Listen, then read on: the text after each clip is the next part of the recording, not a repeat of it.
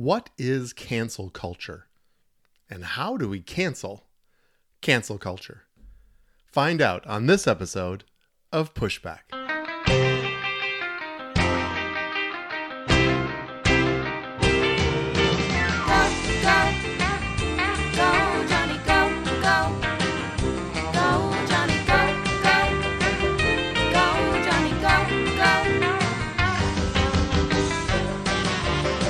If you're concerned about the direction our culture is heading, then maybe it's time to push back. Hello everyone, this is Dr. Jonny, and thank you for tuning in to Pushback again this week. I have to hit the ground running because we have a lot to cover here on this episode. We're going to be talking about cancel culture, which became a popular buzzword over the last several months for sure, but became back to the forefront after President Trump made his 4th of July speech at Mount Rushmore. I'm going to get back to that, but first I have to share this one thing that makes me very happy. I stumbled on a clip by actually Morgan Freeman, of all people. I certainly don't agree with everything Morgan Freeman stands for, but on this particular topic, we agree completely. So I'm going to try to play a clip for you and hear what he has to say about race relationships, and going back to my Brown initiative that I shared several weeks back. So listen to this clip being interviewed by Mike Wallace on 60 Minutes. Black History Month you find ridiculous. Why? You're going to relegate my history to a month? Oh, come on. What do you do with yours? Which month is White History Month? No, come on, tell me. Well, I'm Jewish. Okay, which month is Jewish History Month? There isn't one. Oh, why not? Yeah. Do you want one? No. I don't either.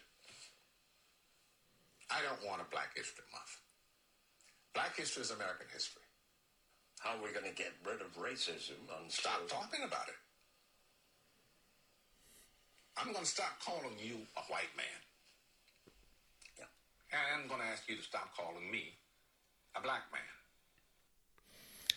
And there it is. Does that sound familiar to you at all? It's what I've been talking about with my Brown initiative that I shared about a month ago, in light of all of the racial tension that has been happening in this country. And my call has been for a biblical and scientific viewpoint on this, which says that we are all one race. We're all just different shades of brown. And it's actually destructive, as Morgan Freeman said, for me to call somebody a black man or for them to call me a white man. It's not accurate, first of all, but it's creating this continuous conversation of division. It's interesting, as I found that clip on YouTube, obviously it made me smile because I agree with it 100%. But as you look at the responses underneath, everybody's like, yes, why hasn't this been said before? I wish this clip would go viral. Well, here is my call.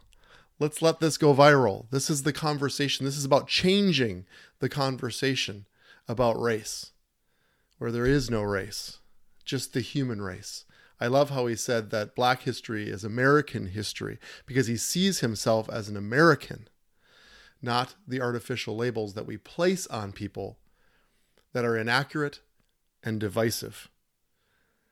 So on the 4th of July, President Trump made a speech that I thought was extremely profound. It brought forth the conversation that needed to take place about culture. You know how I feel about the word culture. This whole podcast revolves around, it is centered on culture. And his speech, I believe, was an affront to those that would want to bring a destructive culture to what has been the longest standing, most powerful and effective democracy in the history of the world. So rather than try to paraphrase what he said, I'm going to just read the transcript of what he said, not in its entirety, but the salient points about the discussion today. So this took place at Mount Rushmore on the 4th of July.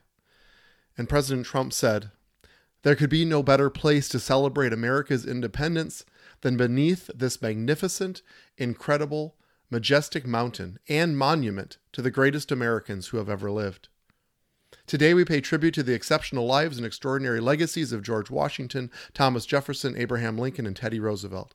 I am here as your president to proclaim before the country and before the world, this monument will never be desecrated, and these heroes will never be defamed.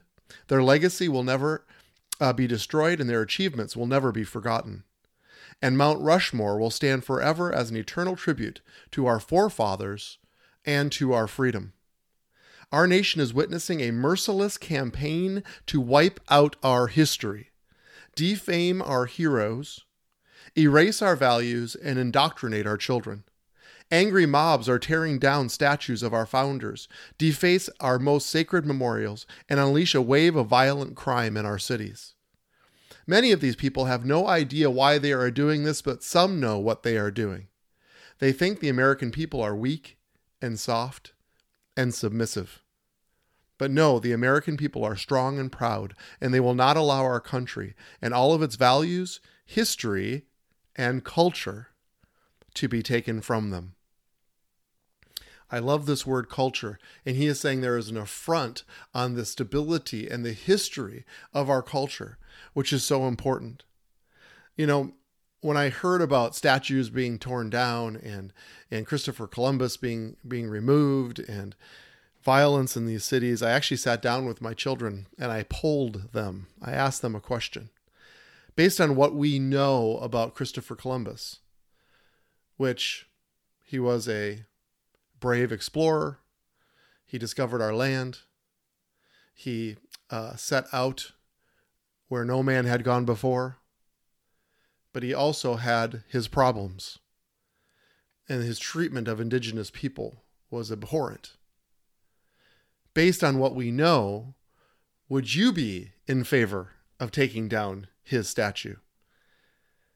And I pushed them further. What about Robert E. Lee, a fairly remarkable, incredible military leader, full of integrity?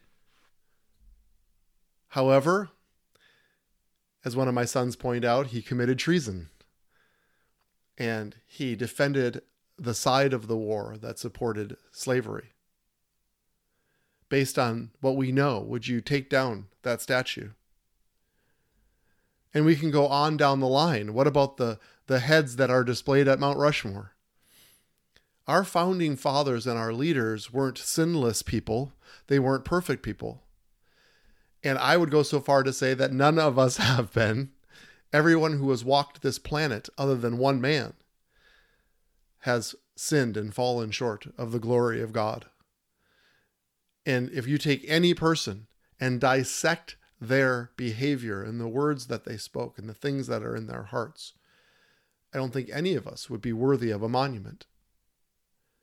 However, there have been moments and there have been places in history where these men have done greatness, where they have led, where they have sacrificed, and we are to honor those. So I asked my children, I said, would you take down the statues? Would you be in favor of that?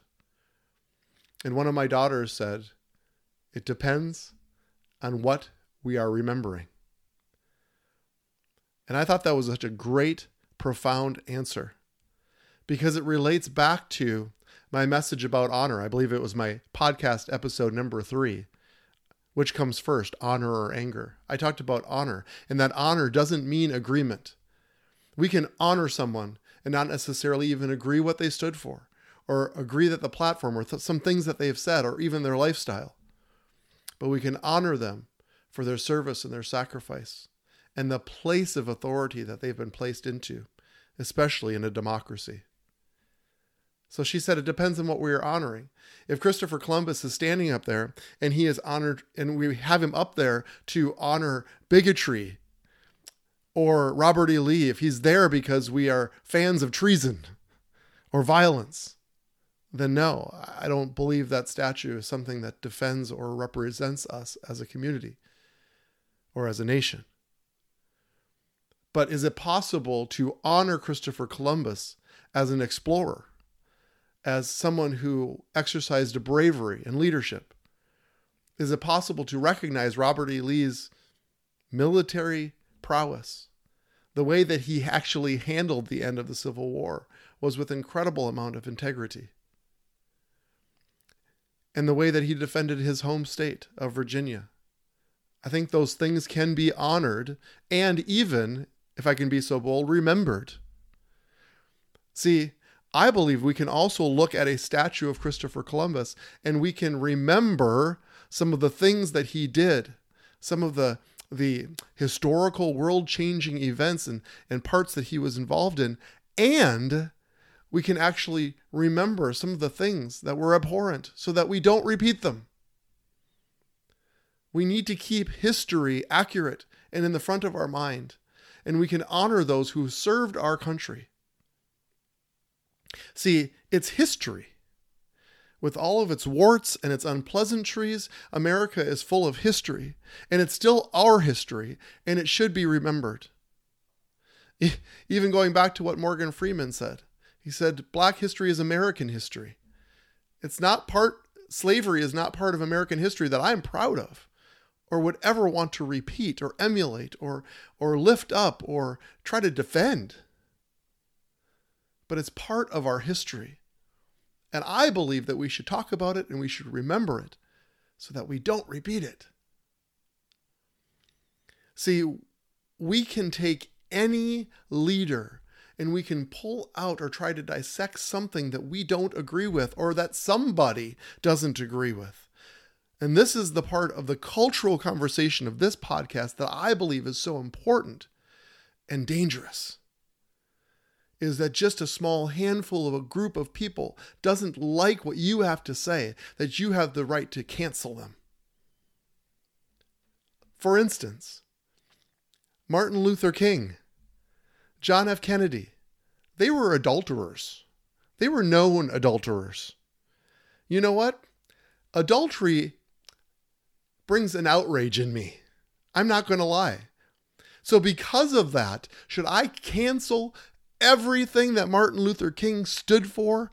Should I cancel everything that he did and sacrificed for our country, the words that he spoke, the healing that he brought to our country because of his behavior? I believe that it's okay to talk about it. I think it's okay to learn from it. But I refuse to cancel Martin Luther King because something that he did outraged me. See, that's called cancel culture. And Donald Trump brought this up, President Trump brought this up at this speech. And this is what he said. I'm going to continue. One of their political weapons is cancel culture. Driving people from their jobs, shaming dissenters, and demanding total submission from anyone who disagrees. This is the very definition of totalitarianism. And it is completely alien to our culture and to our values. And it has absolutely no place in the United States of America.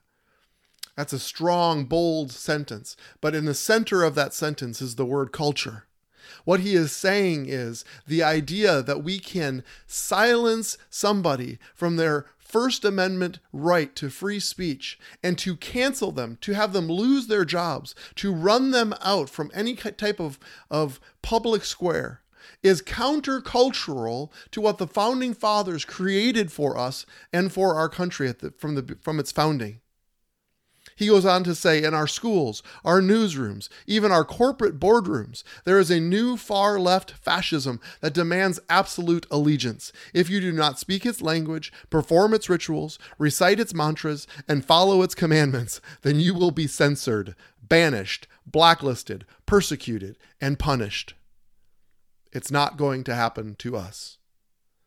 He goes on to say, no movement that seeks to dismantle these treasured American legacies can possibly have a love of America at its heart. Can't happen. No person who remains quiet at the destruction of this resplendent heritage can possibly lead us to a better future. The radical ideology attacking our country advances under the banner of social justice. But in truth, it would demolish both justice and society. It would transform justice into an instrument of division and vengeance. and it would turn our free and inclusive society into a place of repression, domination, and exclusion. They want to silence us, but we will not be silenced. I believe the key to this phraseology is the word us. They want to silence us, but we will not be silenced. Who's the us? Is it Republicans? Is it right-wingers? Is it the conservatives? No, us is all Americans. All Americans. And the First Amendment right to free speech. It's why I sit here every week unafraid of being removed, arrested. I have people fought and died for my right to sit here in front of this microphone and share my heart with you. Freedom doesn't always mean freedom to get to do whatever you want to do, and there are limitations, and there should be. There should be constraints to what we hear and what our children hear. But it is our First Amendment right to share our hearts and even bring dissension to even what a few people believe or are offended by. It doesn't mean that you have to agree with what is said. It doesn't mean you even have to like it, but it means that you have the freedom to say it and you have the freedom to not listen to it. This is what I love about our country. I love the fact that I have freedom to share.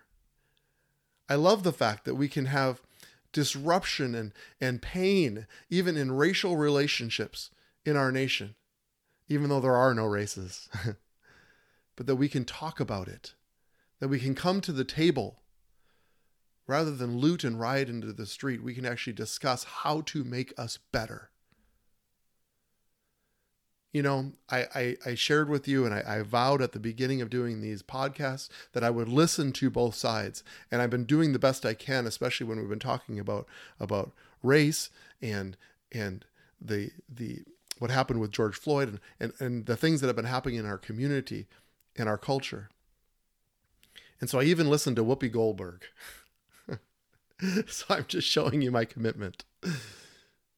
But what she said is something that I can agree with. One thing she said. She said, at the end of the day, we are citizens and we are Americans and we all want to make our country better. And Whoopi Goldberg, if you really believe that, then I want you to know that I listen to you.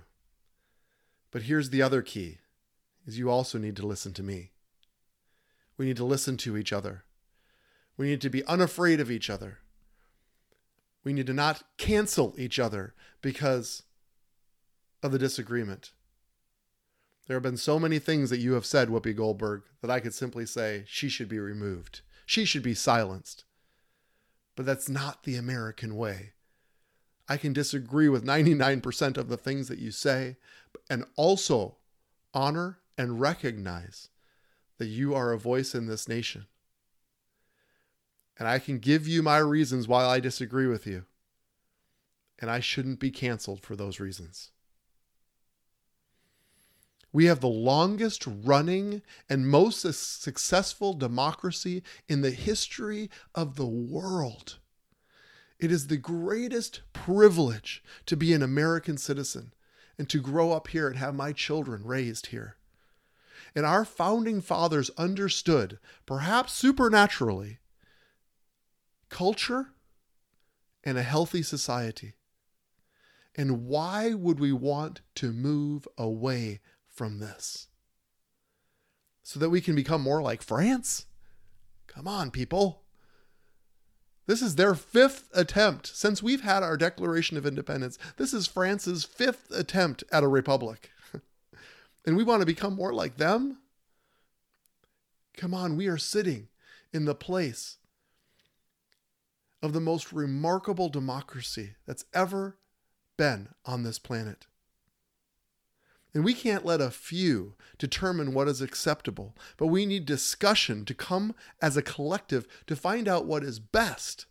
And this is key because this is cultural. Not only best for us, but also for our children. You've heard me recite the definition of culture many times already, but here it is. The sum total ways of living passed down from generation to generation. It's the ways that we live, but also what we pass to the next generation.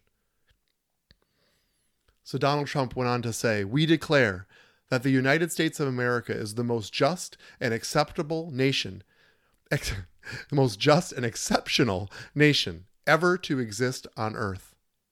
We are proud of the fact that our country was founded on Judeo-Christian principles, and we understand that these values have dramatically advanced the cause of peace and justice throughout the world.